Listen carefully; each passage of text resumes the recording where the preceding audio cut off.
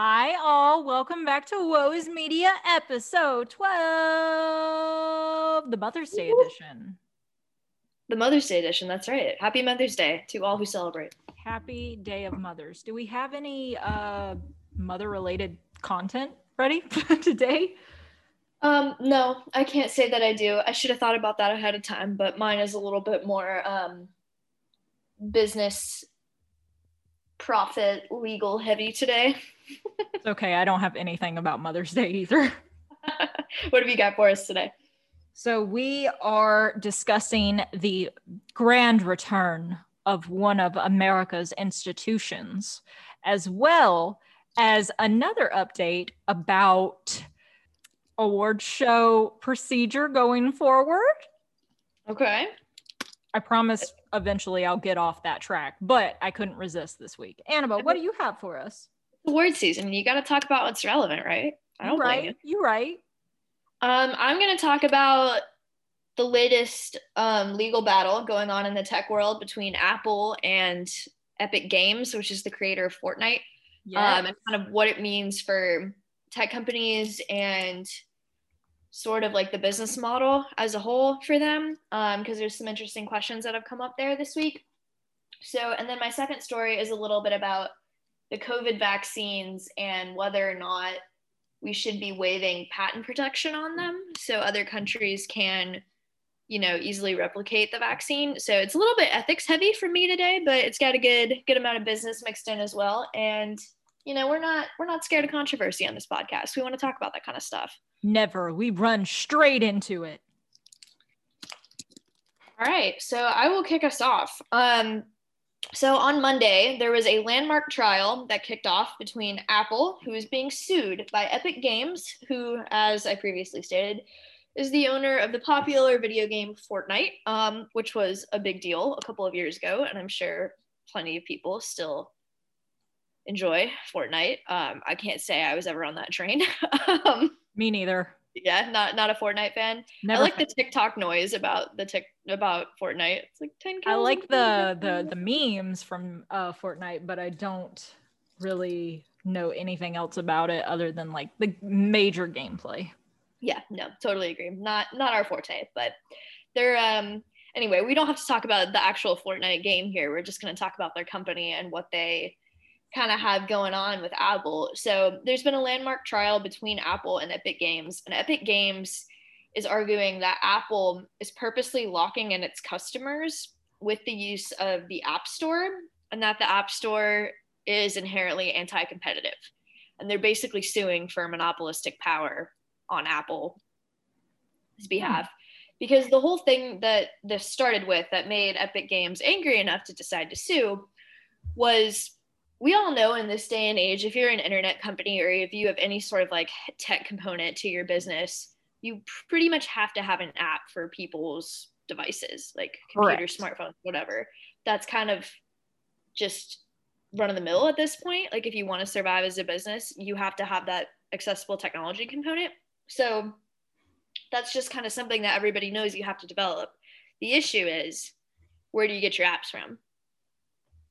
The App Store. The App Store. Yeah, you get your apps from the App Store. So Alyssa and I are Apple users, so we exclusively get our apps from the App Store. People who are not Apple users, they can use Google Play.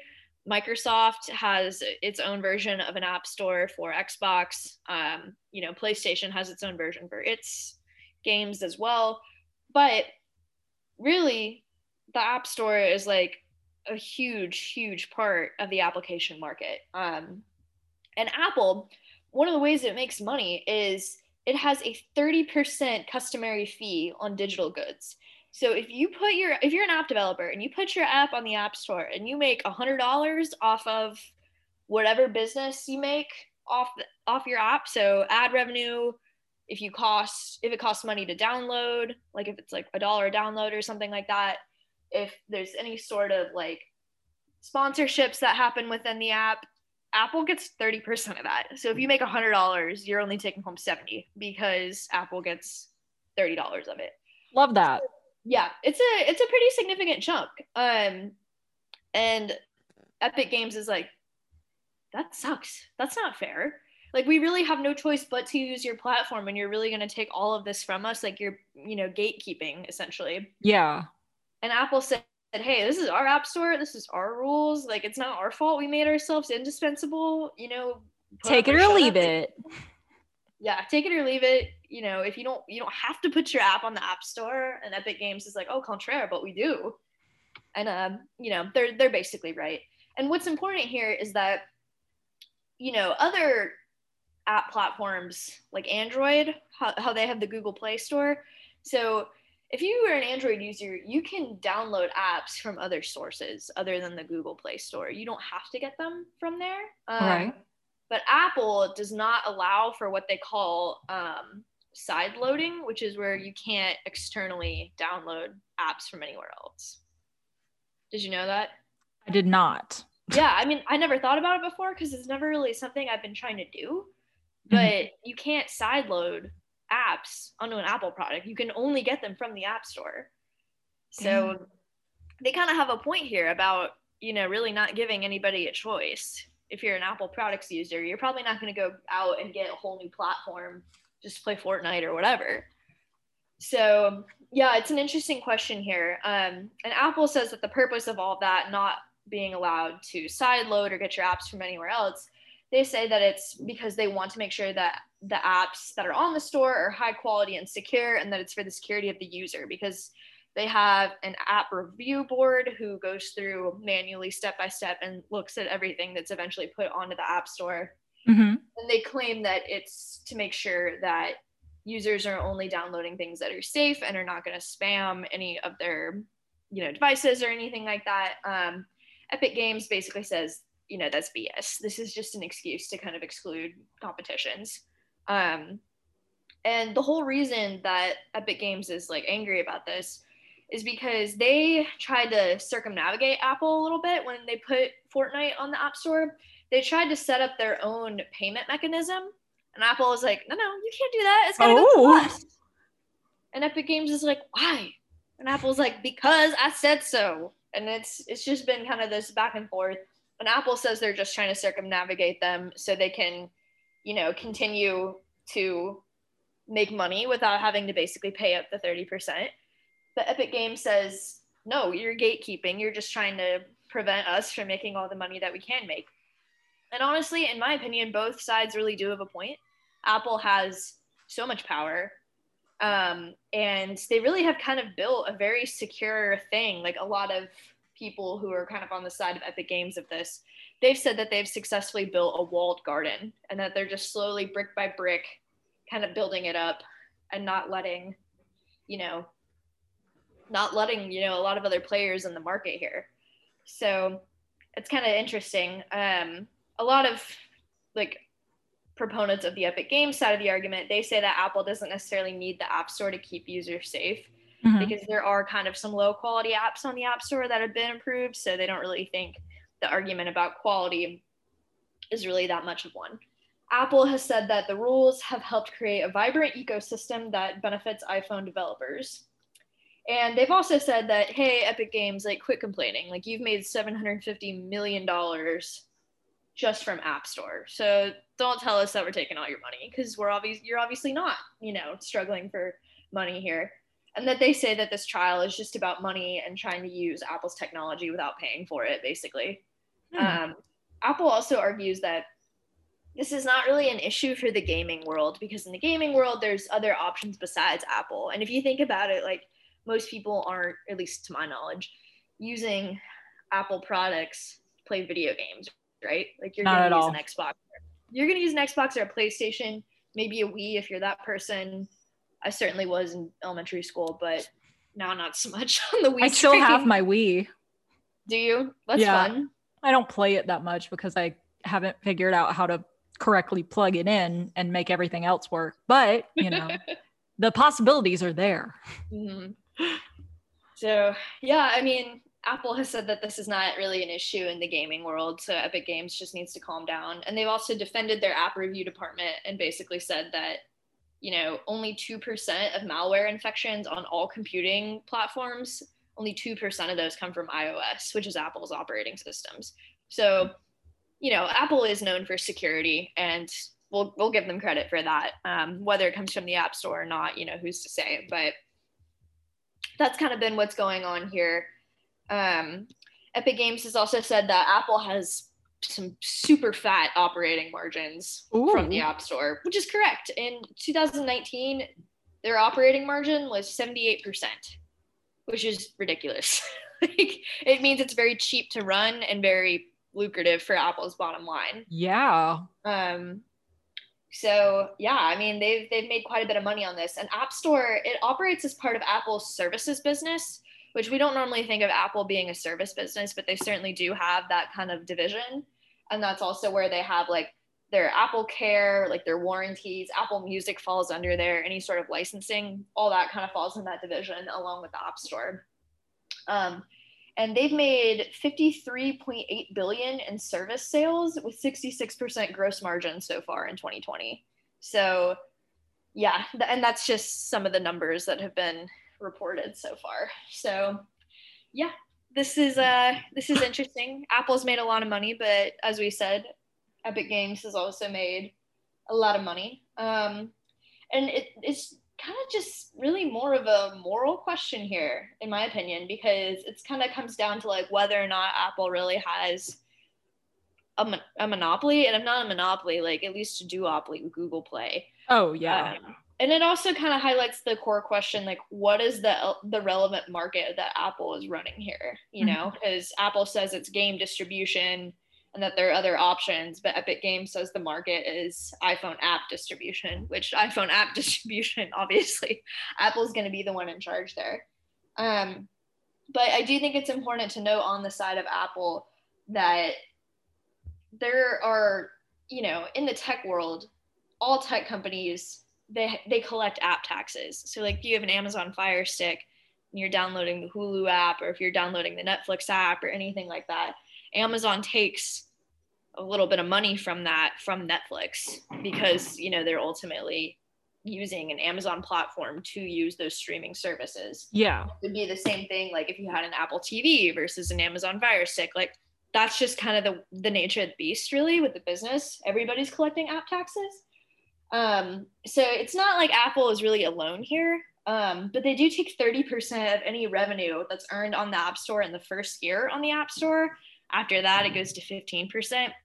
And they're a little bit nice to smaller companies. If you're a smaller company, you are only taxed 15% versus 30%. So you get a little bit of a break if you're kind of a small-time app developer. But I mean, there's thousands of apps on the App Store. It's not like everybody can make it big, Mm-hmm. So 15% can still be a very big difference to somebody in their income. Also interesting to note. So Alyssa, are you familiar with Match Group? Match.com? Yes. Yeah. So they're the owner of Match.com. They have a whole suite of dating websites and apps. They own Tinder. That's their biggest one. And then they also own OkCupid and a couple of others. But Match Group, their biggest expense in 2020 was fees for using App Store. Yeah. They paid $500 million to Apple to keep Tinder on the App Store. $500 million. Just to Apple to keep Tinder on the App Store. Just so subpar individuals can slide into our DMs further. Absolutely. Yeah, swiping left and right all day. But yeah, our Tinder days are behind us. But a lot of people have kind of thought about Apple has so much power at this point. It's almost like a utility company. And bear with me on this analogy. So okay, I'm ready. If you think about who you pay your power bill to, like to keep your lights on, that's really the only provider in the area, right? Like you don't have a choice. You don't shop around and be like, oh, do I want like Georgia Power, or do I want, like, I can't even come up with any examples for competitors because there aren't any. Mm-hmm. I live in the state of Georgia. Georgia Power is our sole supplier of electricity.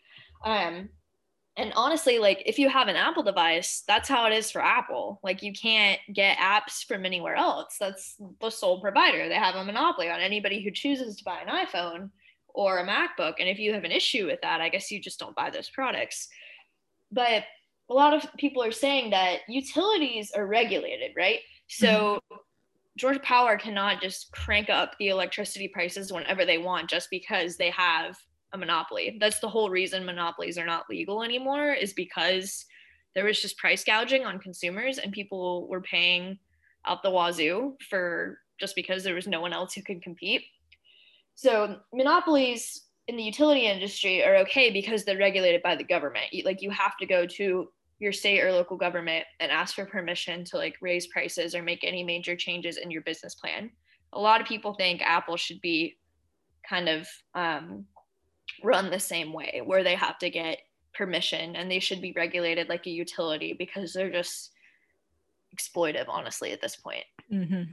So it's kind of an interesting question. And they think that, you know, with the monopoly on iPhones, they should, you know, be asking like the government, or it kind of goes into question, who would they even ask these questions to? Like, how much should they be charging for app taxes and things of that nature? So we'll see what happens with this trial. Like I said, the question kind of going forward for Apple and for Epic Games is like, is Apple a monopoly and are they unfairly cornering the app distribution market? So, but yeah, this will be probably a 3-week trial roughly is kind of the estimate. And it's a judge trial, not a jury trial. I didn't look too much into the legal ramifications of this and why it would be with a judge as opposed to a jury. My guess is because it's kind of like a business law case. A lot of just normal people who would be coming and serving for jury duty just like don't have the knowledge of the industry or the expertise to kind of really like understand it and like make an informed decision about a verdict. So I'm guessing that's why it would go to a judge, along with the fact that like it's not like this would be a national issue. It wouldn't really just be like in one local jurisdiction. So it'd be tough to kind of pull a jury from there. But it's interesting because Apple CEO Tim Cook could potentially testify in this case, which, yeah, he's we've seen him talking to Congress a little bit, but we have not really seen a ton of Tim Cook kind of in the legal space sharing his thoughts and opinions on things. So we'll see. A lot of people on the side of Apple are like, well, like good for them, you know, like they can make all this money because they've built such an amazing product that people don't want to live without. And, you know, people don't like it, they can go buy a Droid, but, you know, it's a personal preference thing. So, Alyssa, what is your take on all this? I don't really have a set opinion because, like, honestly, despite your lovely explanation and thorough research, I still don't really understand what we're all up in arms about. I understand it's mainly money, but I can't say that I have a high stake in what they're fighting over, if that makes any sense. No, it does. I do want to say that the Match.com comment that I made, that was purely a joke. I did not know that they were actually owned by a group called Match. Yeah, no, they are the biggest player in the online dating space. Wowee. Yeah, I'm kind of with you. I mean, at the end of the day, like, it's kind of a trickle down effect on the individual consumer, but it really is more about the app developers and the businesses who are using Apple's technology to get their services out there. It's not really something that is going to affect us. I mean, we are Apple users, so we do use the App Store, but I mean, I can't complain about malware. Like, I think Apple really has held up their end of the bargain in terms of security. So I haven't downloaded any faulty apps or anything like that. So, but I don't know. That being said, 30% is a lot. It is. It definitely is. Especially when you think about like how big of a company Apple is already. Like 30% with thousands and thousands of apps, all of which are making money, if not off ad revenue, through sponsorships or, you know, downloads if you have to pay for it. So we'll see what happens. We'll give you guys an update in, I guess, assuming the trial does wrap up in the next 3 weeks, we'll kind of dive back into it a little bit and see what happens. So yeah, that's what I got on Apple. So now we do the Fortnite dance to segue into your next story. That's right. Fortnite dance all the way into story number 2. So my next story is called Patent Protection for Profit. Blah, too many P's. So this is kind of something that has been discussed this week. President Biden has come out and said that he is in support of waiving patent protections on the approved COVID-19 vaccines in America so that other countries can easily replicate and distribute vaccines to their own countries so that they're not, dealing with the virus forever. Yes. That they can hopefully get their people vaccinated. And we know that the US is far ahead of pretty much anyone else right now in terms of vaccination rates. Yeah, so that's kind of something that President Biden has come out and said, and there's quite a bit of controversy and discussion over this. So I'll just dive right into it. So there's a lot of factors at play here. So in terms of money being made on actual vaccines, Alyssa, do you think these companies like Pfizer, Moderna, and J&J, do you think they're making money off this, or do you think it's like kind of break even for them, or you think they're losing money? Like what would you say? I definitely don't think they're making money. I'd side on breaking even or even losing money at this point. Okay. So that's not a bad guess. So Johnson & Johnson, since they've been developing and since they've been granted emergency approval for their vaccine, they have vowed that they're not going to make any money on it. Okay. Which you could argue it's PR move. You could argue maybe they actually care about the state of the world. Whatever your take is on that. Johnson & Johnson's not making any money off of its vaccine. So Pfizer, for every dollar it makes off of its vaccine, it actually earns like roughly 20 cents of that after you account for all of the expenses and the research and development it took to actually like create the vaccine. So Pfizer makes about 20 cents on the dollar for the vaccine. So 20% margin roughly. Okay. Moderna makes 71 cents on the dollar. Okay. So that's a 71% profit margin, which is wild. As we just talked about with the Apple Store and how they made 78% margins on their App Store. I mean, that's ridiculous. Like nobody really has any business making that much money. Not at all. Anything, which I mean, it's very impressive that they've been able to keep costs down that much. Either that or the price of the product is just too high. Those are kind of the factors that come into play when you're talking about margins. And I won't get into the granular details of the accounting, but because no one wants to hear me talk about accounting, but I do. Well, I appreciate that. But a 71% margin is a fat margin. It is. And it's more or less unheard of, especially in the pharmaceutical industry when it costs so much money to invest in creating a new drug, a new treatment, or a new vaccine. With the money that Pfizer and Moderna have been making on the vaccines, their stocks have been at record highs, which, it makes sense. And also because they have all this positive PR right now and people are throwing around Pfizer and Moderna left and right. Mm-hmm. Oh, which shot did you get? I mean, we talk about it all the time. Literally had this conversation yesterday. I never cared about either of these companies like prior to the pandemic. And now it's like, all the time, they come up. Even though most of the time you don't really have a say in which one you get until you're literally being led down the hallway to the room. Mm-hmm. This is a podcast divided. Alyssa got Moderna and I got Pfizer. So. I did. Once again, I was led down a hallway and was told you're getting Moderna. Yep, same here. Yeah, as I said at the top of the story, Biden has kind of announced his support for temporarily waiving patent protection on all 3 vaccines. So other drug companies could get access to the recipe, basically. Okay. So, and that they could easily replicate it.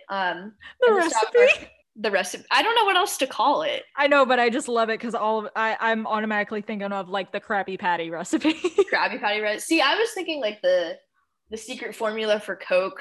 That's like, oh yeah, that too. Yeah. In a vault somewhere and God knows where. But anyway, this is obviously news that the stock market didn't like. Mm-hmm. For shareholders of Moderna and Pfizer. They kind of dumped the stock. It went down 16% this week. And the whole reason for waiving patent protection on this, because if everyone probably knows this, but just in case, when you create a product, you go to the US Patent Office and you file a patent because you're like, I don't want anybody to make money off this idea. This is my idea, even if I don't know where this is me. I want credit for this, even if you don't know where it's going. If you have an idea and it hasn't been created already, you file a patent for it. You always get that in writing. Business 101. And that's what Pfizer and Moderna did. They have patents on their vaccines. because they're not, whatever goes into either of them. They're similar because they're both mRNA vaccines, but they're not the same thing. So they went and they got patents, and the president, he supports waiving the protection.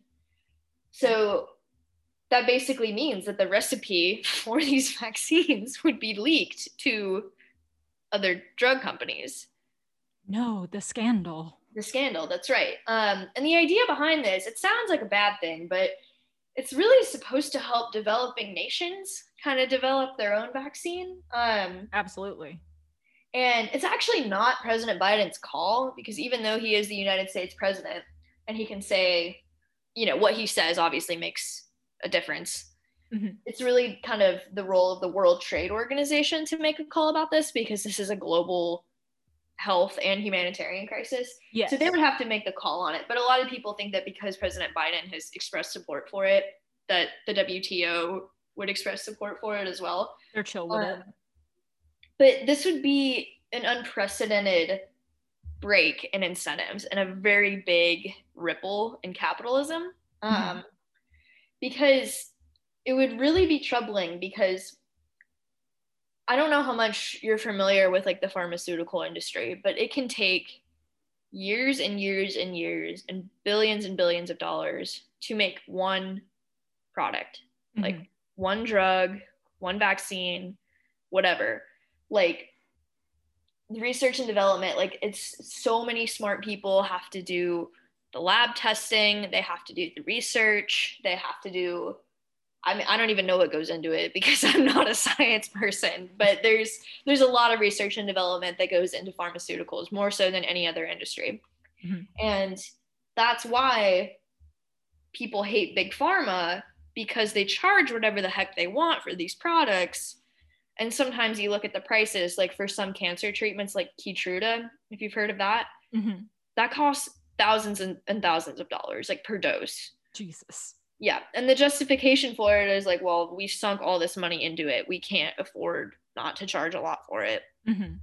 People who are not on the capitalism train are like, well, that's cruel. Like, how can you create something that is going to like supposedly save people's lives or increase their quality of life just to gouge them out the eyes price wise, Yeah. And it's a fair argument. But a lot of people are kind of concerned, because if there's ever another pandemic and these what companies are we about to do? Yeah, well, if these companies are losing their patent protection, other healthcare companies down the line are going to be like, oh, I'm not going to bother making anything to help out with this, because they're just going to take it away from me. I don't want to do that. Why would I sink time and money into this if I'm not going to get any money out of it? Which is also a fair argument. So if companies would potentially be less motivated down the line to develop drugs or vaccines, and I don't even want to think about the prospect of a future pandemic because we're still in a current one, but right. So that's a little scary. But if there's no patent protection, that could potentially be a factor in the decision making of some pharmaceutical companies. But there's a caveat here. So the US government invested $6 billion in grants to pharmaceutical companies to get them to develop the vaccines. Okay. With the exception of Pfizer. Pfizer decided to start working on this on their own. But Merck, their product failed. But Merck, J&J, Moderna, they were all the recipients of these grants. So they got a little bit of funding help from the US government to start developing these products. It wasn't just, let's take all this money out of our bank account and pour it into COVID-19 vaccine research. Yeah. And the US government also invested $6 billion in pre-orders for vaccines before any of these were even approved for emergency use through the FDA. So, and that's kind of why the vaccine rollout has been better in richer countries, because governments like the US have poured in money ahead of time so they would be first in line to get these vaccines. Yeah. Which, again, is it fair? I don't know. It's kind of a moral gray area here. But Moderna, we saw that they're making 71% margins on their vaccine, and they did get this support from the government to do it, and they're not really paying it forward to the American people. the way they should be. The way that maybe they should be. And if not the American people, maybe the global population. Mm-hmm. So a lot of people who do support the patent protection waiver, they say that the vaccines are a product of taxpayer investment and it needs to ultimately come back to them. So there are like potentially other ways to get vaccines to developing countries without giving them the recipe. Like there's ways around this basically. You could say that, you know, big pharma companies, they could just like sell all of their doses at developing nations, like if not at either at cost of what it makes to manufacture it or at just like a very, very cheap price, cheaper mm-hmm. than it's sold here in the US because we're obviously a wealthier country than those in the developing world. The issue for that is it can still be too expensive for nations to buy enough doses for all of its people, even if it is sold to them at cost. Mm-hmm. And also there's supply chain issues. Like there's only 3 companies in the United States that have these working vaccines. That's really not a lot when you think about the global population. They can't possibly supply all of those people with their shots, right? No. Like they don't have the manufacturing capabilities. They don't have the space. They don't have the worker capacity. There's just no way that they could really get all of that to work. So that's why there's kind of a little bit of a push to waive that protection.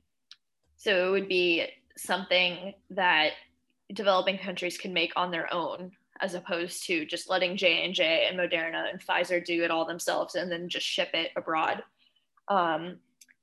But yeah, that's kind of the gist of it. Kind of some other issues here. It's not just about having the recipe for the vaccine. It's about having the technology to reproduce it.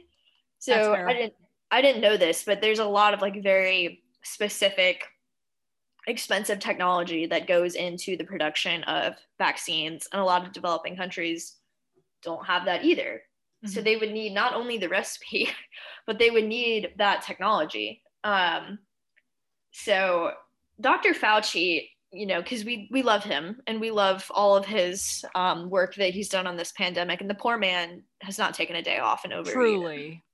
So he is the hero we do not deserve, but the hero we definitely need right now. Literally, like as soon as everything is over, like I want to start like a GoFundMe to pay for his vacation. Like we won't see him for the next 5 years, hopefully. Yeah. So he can rest. Yeah, I'm sure he's like worked more in this past year than most of us will in a decade. But absolutely. So his take on this, because I feel like it's important to add because he's kind of the leading expert on all this stuff. His take is that drug makers just need to ramp up production mm-hmm. and they need to supply the developing world with the vaccine at extremely diminished prices, like even to the point where they would be losing money on it, or that they should just transfer the technology that is used to create the vaccine to the developing world so that they can make like cheap generic copies of the vaccine basically. Okay. Because as we said, it's about the technology, not just about what goes into the actual vial mm-hmm. of the dose. He says you can't have people throughout the world dying because they don't have access to a product that rich people have access to. Truly. Which is correct. And you think about it, the US is far ahead of vaccine distribution at this point. I mean, I haven't looked at the numbers in a couple of days, but I want to say like over 30% of the country has like at least one dose so far. Mm-hmm. Does that sound right to you?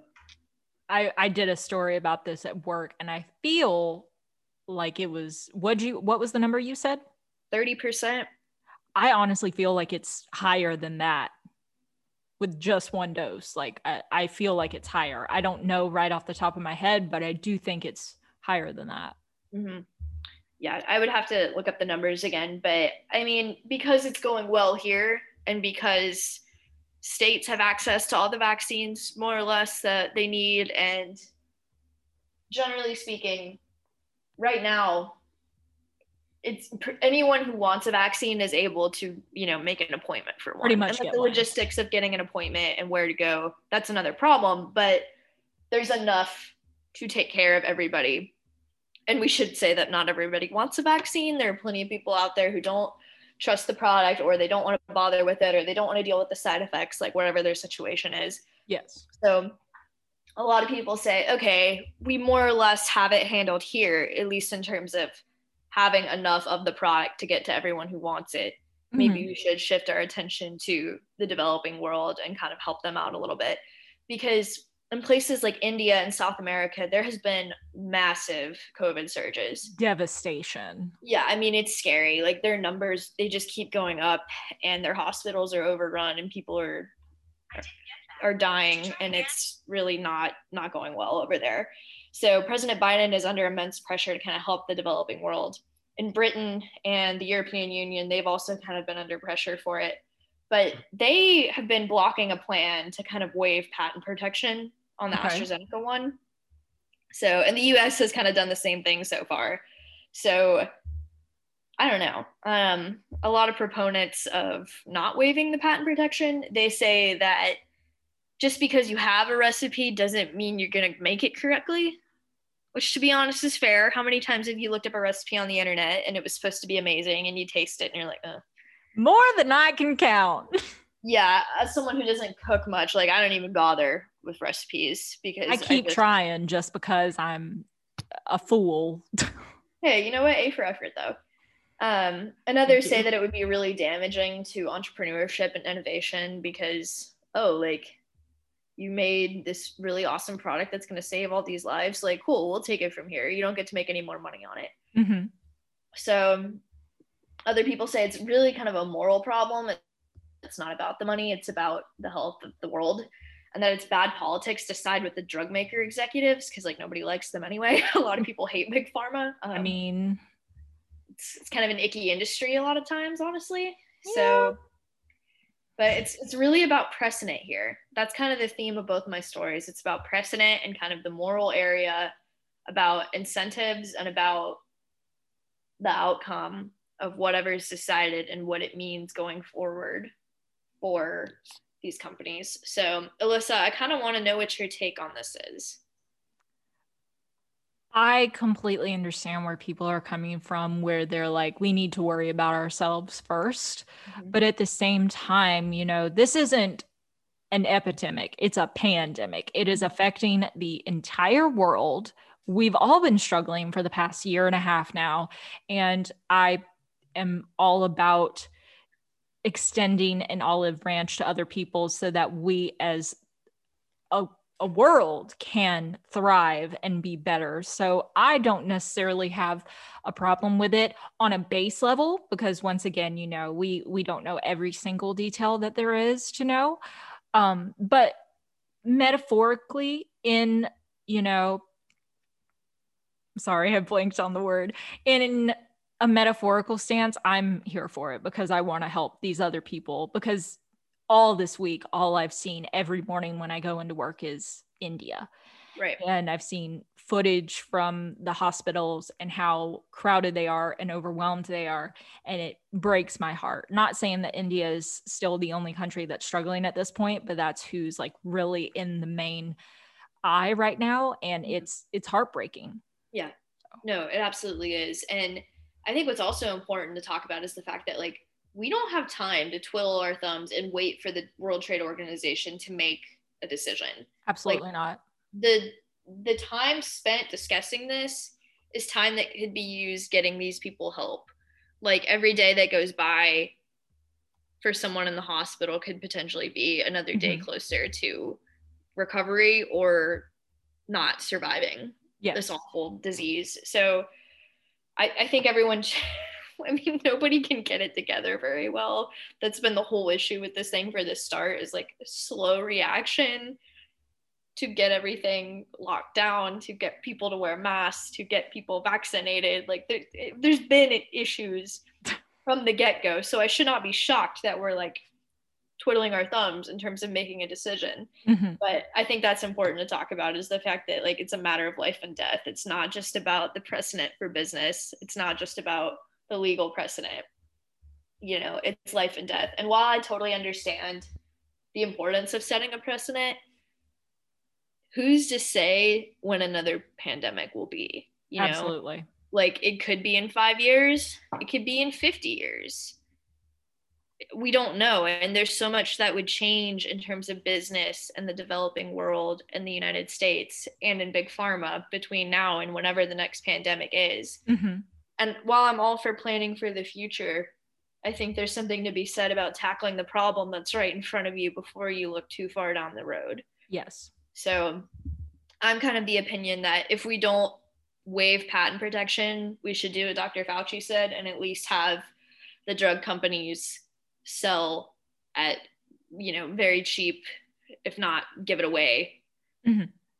And that's not completely unprecedented either. Like the pharmaceutical company Merck, they made this one drug that works really well for this disease that's native to Africa called river blindness, where if you drink this like specific water I've from heard one about of this. the rivers with like a bunch of parasites in it, like, you go blind. Yes. And Merck had developed this drug that was extremely, extremely effective in treating that. Mm-hmm. And they decided to ultimately give the drug away for free for treatment Wow. of that. So big pharma companies have done stuff like that before. And I personally think like even if they're not making money off the sales of the vaccines to the developing world, they're certainly getting, I don't want to say brownie points, but they're getting like PR bumps. Yes. To give it away. And I think that can be valuable for not only a stock price, but for brand recognition too. Mm-hmm. Like J&J is a very trusted healthcare company because of what happened when the Tylenol was tampered with. You remember the story? The Tylenol poisonings. Yeah, the Tylenol poisonings. They revoked everything on the shelves. They overcorrected, which in crisis management and business, you're supposed to overcorrect. Yes. Because it's so much better to overcorrect than undercorrect, and you will have much stronger brand recognition and more trust from the public, generally speaking, if you overcorrect and overreact to a problem to solve it. So that's from a business perspective and from a moral perspective, that's what I think they should do. I think they should overcompensate for all this terrible tragedy that's going on in the developing world, and I think they should just get them the doses for free. And just, go from there. So that's Hand it over. Hand it over. That's right. That's right. So that's all I got for us today. All righty. So I would like to start my first story by setting a scene. And I would like you to come along with me on this journey. Where are we going? March 12th, 2020. I don't want to go back there. Too bad. You already signed the waiver. Your seatbelt is buckled. We are in the time machine. The point of no return. Don't say that. We have possibilities. So, on this day, New York Governor Andrew Cuomo ordered that all Broadway theaters be shut down until further notice. Mm-hmm. It's a very sad day yes. for theater children such as myself. But there is hope for the future because now that vaccines are rising and infection numbers are falling, they have announced that the official return to Broadway is now set for September 14th, 2021. Woo! Woo! So for right now, because obviously there's a lot of time to pass between now and September 14th, there are pop-up shows that are currently taking place on Broadway, but obviously, you know, things aren't completely eradicated at this point, as we have discussed. And social distancing really doesn't work in a Broadway mindset. No, not on stage, and certainly not for the audience either. Absolutely not. So these poor performers, as well as the people that are hiring professionals to work on Broadway, as well as executing the shows on Broadway, they have to pretty much restart their entire timeline, and they have to gather their casts together, start rehearsals, prepare on how to fill these seats in a safe and sanitary way. And it's very upsetting because, you know, this has been obviously a very sad year. And when it comes to, you know, things that we look towards when it comes to, you know, New York, everybody knows about Broadway. Annabelle's been to Broadway. I've been to Broadway. It's a magical place. And it's so sad because there have been so many shows that were actually preparing to go to Broadway right before everything shut down. Like there's a show that I'm going to mention later. Their start date, like their premiere date on Broadway, was literally the day everything got shut down. Oh no. Right? It's terrible.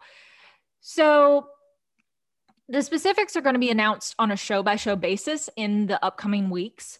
And a lot of longtime productions are likely going to wait until September because, you know, with mainstays like the Phantom of the Opera and Wicked and The Lion King. Wicked, yes. Yeah. Lion, thank you, because I was blanking on other longtime productions. But they're probably going to wait because they already have the notoriety. Like people are still going to go see all of these shows because they've been there for so long and they're amazing.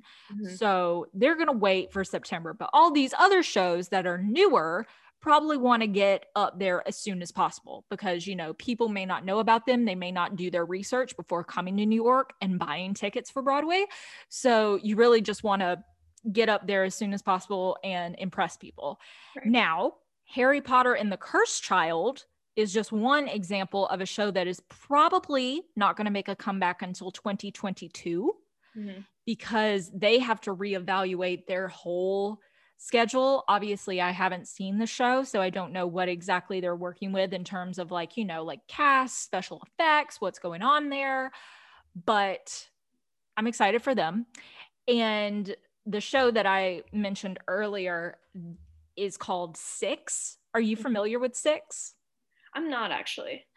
Oh my gosh. Okay. You're going to love it. I need you to go on Spotify immediately and look up Six because it is a show centered around the 6 ex-wives of King Henry VIII.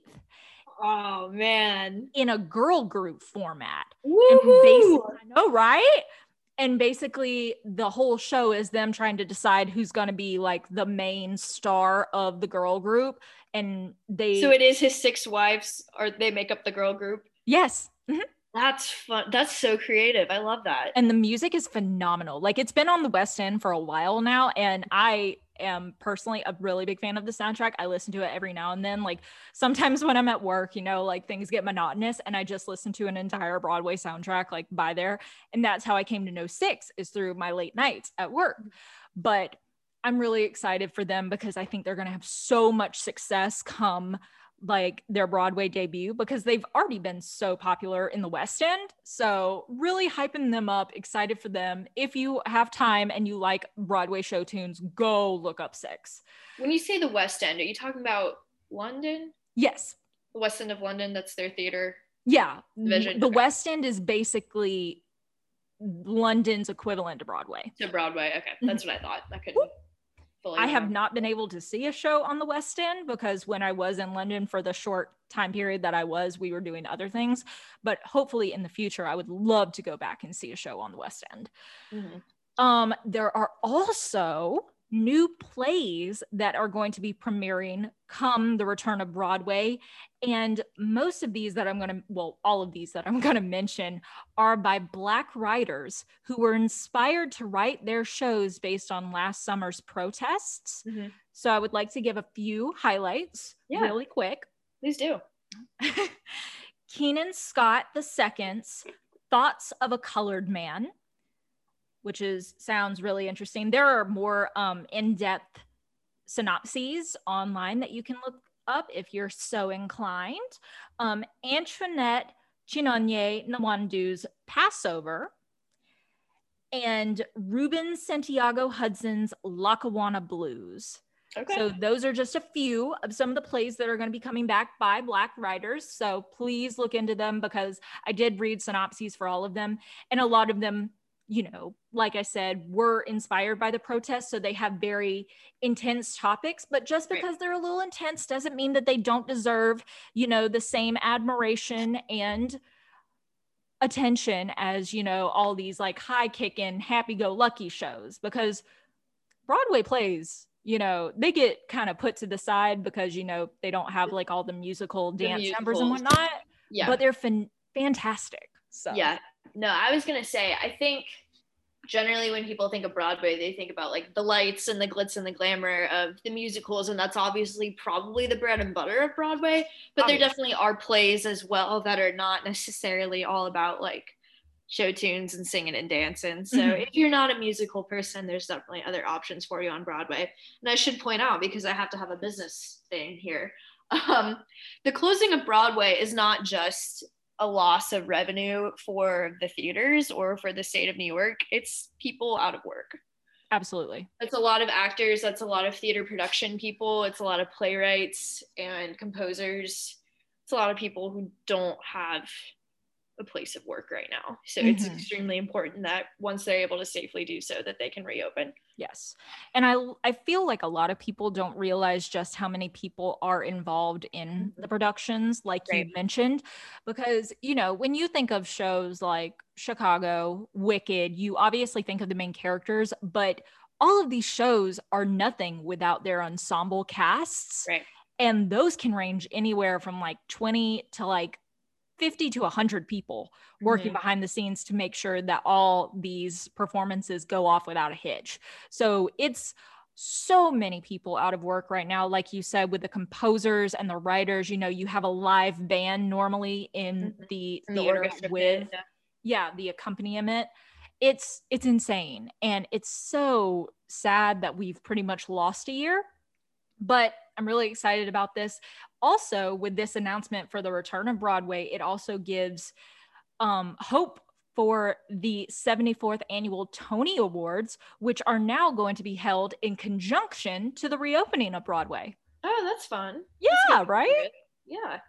I'm really excited. Also, if anyone listening is a fan of Alanis Morissette, she has a show on Broadway called Jagged Little Pill, named after her album.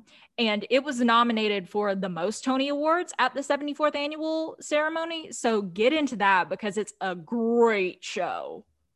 It's awesome. All right. I'll look into it. Do you have a favorite Broadway play or musical, Alyssa? Oh my gosh. Okay. So like I've mentioned multiple times before, I am a thespian. I was a thespian in high school. I grew up in local theater and I made up a lot of those ensemble casts. Oh gosh. Probably Hairspray is my all-time favorite, followed very closely by Grease. Okay. Those are both good ones. I've actually never seen stage productions of either of those, but I do love the music from them both. Yes. Hairspray was actually my first show I ever saw on Broadway. So very nice. What about you, babe? So my first one I ever saw was The Lion King. So yeah, that one is like not even just a musical, like that's an event. The costumes and the scenery on that, like the stage design is pretty incredible. So I think that's a favorite for sure. I've been to New York like I think 3 times in my life, and each time I went I was able to thankfully see a musical. So I saw Lion King the first time. The second time I saw South Pacific, which is a fun one. Oh yes, I've never seen that. Love it. And then the last time I went up there, I was by myself and I was up there for a job interview, and it was a Monday night, and I was like, oh man, does Broadway, like, do they do things on Monday? Yeah. New York doesn't sleep. So no. Yes, they absolutely do. And I went and I was able to get a rush ticket for $35 on the day of. And I went and saw Chicago on Broadway. And it was a blast. So I'll go with Chicago just for like personal memories of it. But there's a lot of good options out there. I love some Chicago. Let me think. He had it coming. Have I ever told you the story of me doing Cell Block Tango in high school? Oh, yes. Okay. And how I told you. Alyssa was the Hungarian woman. I did, and I still know every line to her little moment. Not guilty. Not guilty. Anyways, yeah, I've seen Hairspray on Broadway. I've seen Newsies, Sister Act with Patina Miller, which was really cool because she wasn't as big of a star as she is now. I'm pretty sure, I don't know for certain, but I've looked up the timeline and I'm pretty sure that Matthew Morrison of Glee fame was playing Link Larkin when I saw Hairspray on Broadway. Oh, no way. That's pretty funny. Sure. because he was Lieutenant Cable in South Pacific, and he literally left 2 weeks before I went to go see the show. Oh my God. Kind of a bummer. So I did not get to see Matthew Morrison live, but that's okay. I've seen Wicked, and it's amazing. I've seen it in Atlanta. I haven't seen it on Broadway. Yes, ma'am. I think those are all the shows. I'm sorry if I'm missing one. They're all fantastic. All should go see them. I think it's interesting that I feel like Hamilton has somewhat set this trend of doing musicals based on history. Yes. And I feel like Six, like you said, is probably going to be really successful because of the music being a girl group and just a little bit more like, I don't want to say woke, but like having a very female heavy cast. I'm pretty sure it's all female. Is a good thing. And when you look at Hamilton, a lot of the leads are people of color, which is awesome as well. Yes. So I think that's also a thing that Six does, or at least they did on the West End. Like they have like Black women, white women, Latino women, Asian women playing these roles that are obviously like historically white, which is really cool. And it's very hip hop inspired. Like I'm going to have to send you my favorite tracks from the show, but it's so cool. And recently my 2 favorite shows to just listen to, like when I'm at work and whatnot, I love the Prom soundtrack. I love it so much. The movie is questionable, but I love the soundtrack. And this one's not as well known as others, but it actually won the Tony Award for Best Musical a few years ago. It's called Fun Home. Mm-hmm. And it's based off of the autobiographical comic made by Alison Bechdel, which you may not recognize the name, but do you know what the Bechdel test is, Annabelle? I do. She created it. Oh, okay. So it's like her life story, and not gonna lie, it's really sad, but it's so well done. So whenever I'm just in the mood for a good cry, I listen to the Fun Home soundtrack and it's great. Also, fun fact, first musical to ever be on Broadway that stars a lesbian main character. That's important. Awesome, right? So that's it for my little pedestal on Broadway. So now this isn't as expansive, but I wanted to get into the recent comments made by the Hollywood Foreign Press Association about what changes are going to be made to the Golden Globes going forward. Oh, okay. Stir the pot. Anyways, so a slate has been approved. It was approved on Thursday, intended to address the lack of diversity in the ranks of the Hollywood Foreign Press Association. And the main goals of this slate are to increase membership by 50% over the next 18 months, quote, with specific focuses on recruiting Black members, unquote, because currently there are none. There are none? None. No Black members on the HFPA. Wow. Yeah. Not good. No, not at all. They're also going to hire a diversity, equality, and inclusion strategist. They're going to establish a committee to advise the board on diversity, as well as set up a hotline so people can voice their ideas and issues with the HFPA and get right on it. And you're probably thinking to yourself, well, all this sounds fantastic. Members of Hollywood don't think so. Why? Well, are you familiar with Time's Up? I don't think so. Okay, so they caught a lot of notoriety during the fallout of the Harvey Weinstein Me Too movement situation. And they're an organization based in Hollywood made of like filmmakers and whatnot. And they addressed this slate that the HFPA announced and are calling the changes, quote, window dressing platitudes. So they don't think it's enough? They think it's just for show, basically? Yes, exactly. The president and chief executive, Tina Chen, called it hardly transformational. And she said, quote, "These are the same fundamental problems that have existed for years, and they're going to continue existing no matter what this slate, says or does." Like, they're really just saying like, okay, you're going to talk the talk. Let's see you walk the walk, which is totally understand. Yeah, which makes sense. Yes. Scarlett Johansson has also come out in opposition of this slate. She said that she faced sexist questions and remarks from members of the HFPA in the past that, quote, bordered on sexual harassment. And she has recently refused to participate in any of the conferences organized by the HFPA, saying that this organization is, quote, legitimized by the likes of Harvey Weinstein, as well as, other problematic people in the past.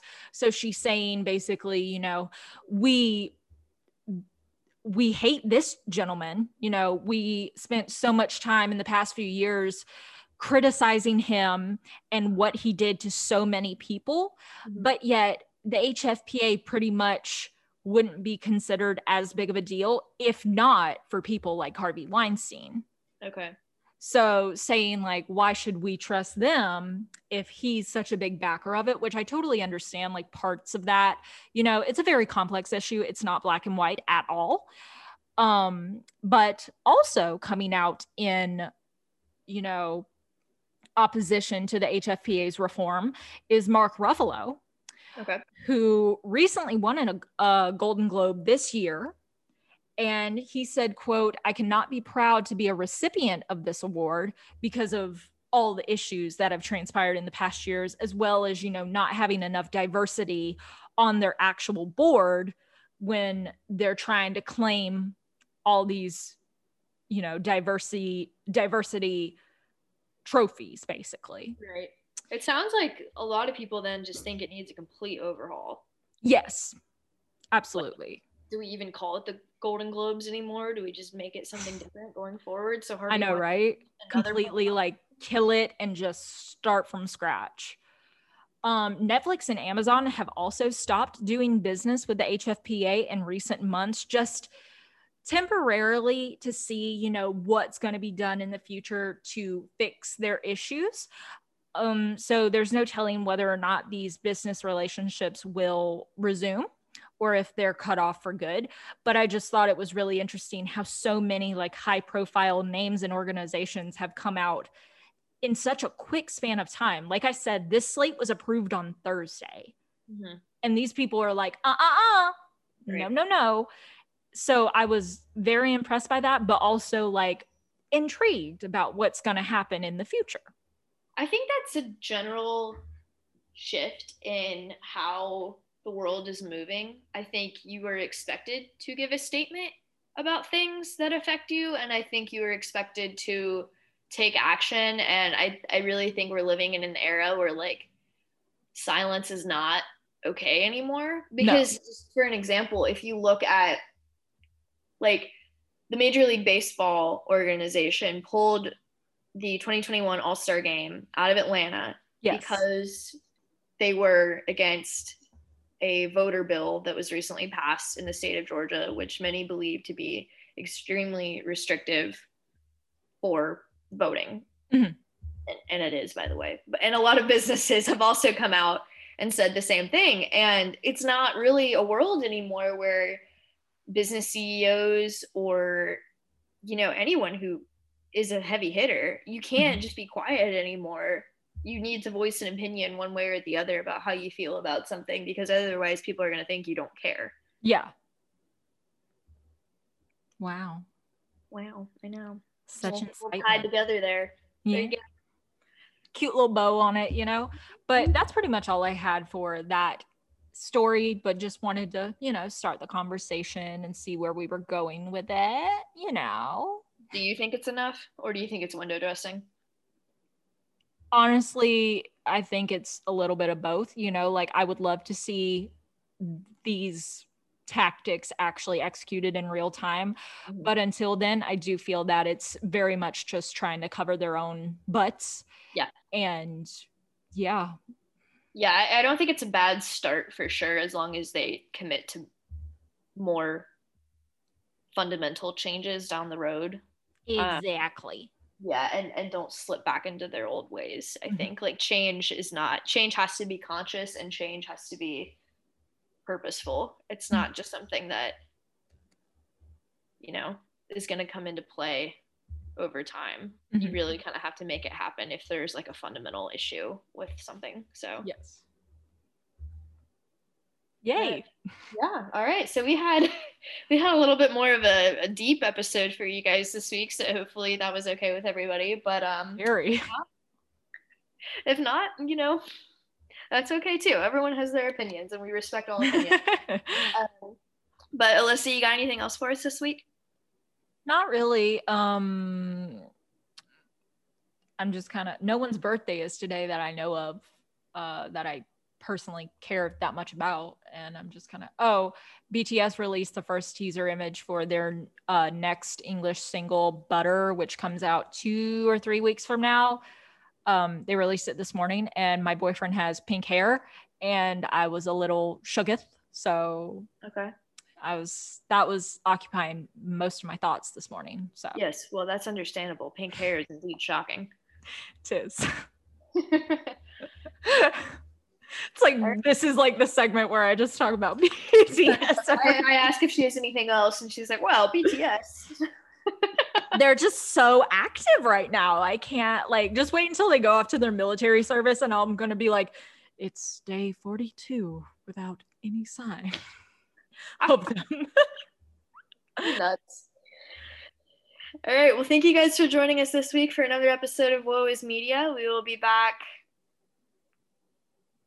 I don't know if we will be back next Sunday. Listen, I have to discuss, because yours truly will be on vacation and unable to podcast, but we will figure something out to fill in the gaps. But once again, happy Mother's Day for all those who celebrate, and thank you for listening. Have a great week, everybody. Yay!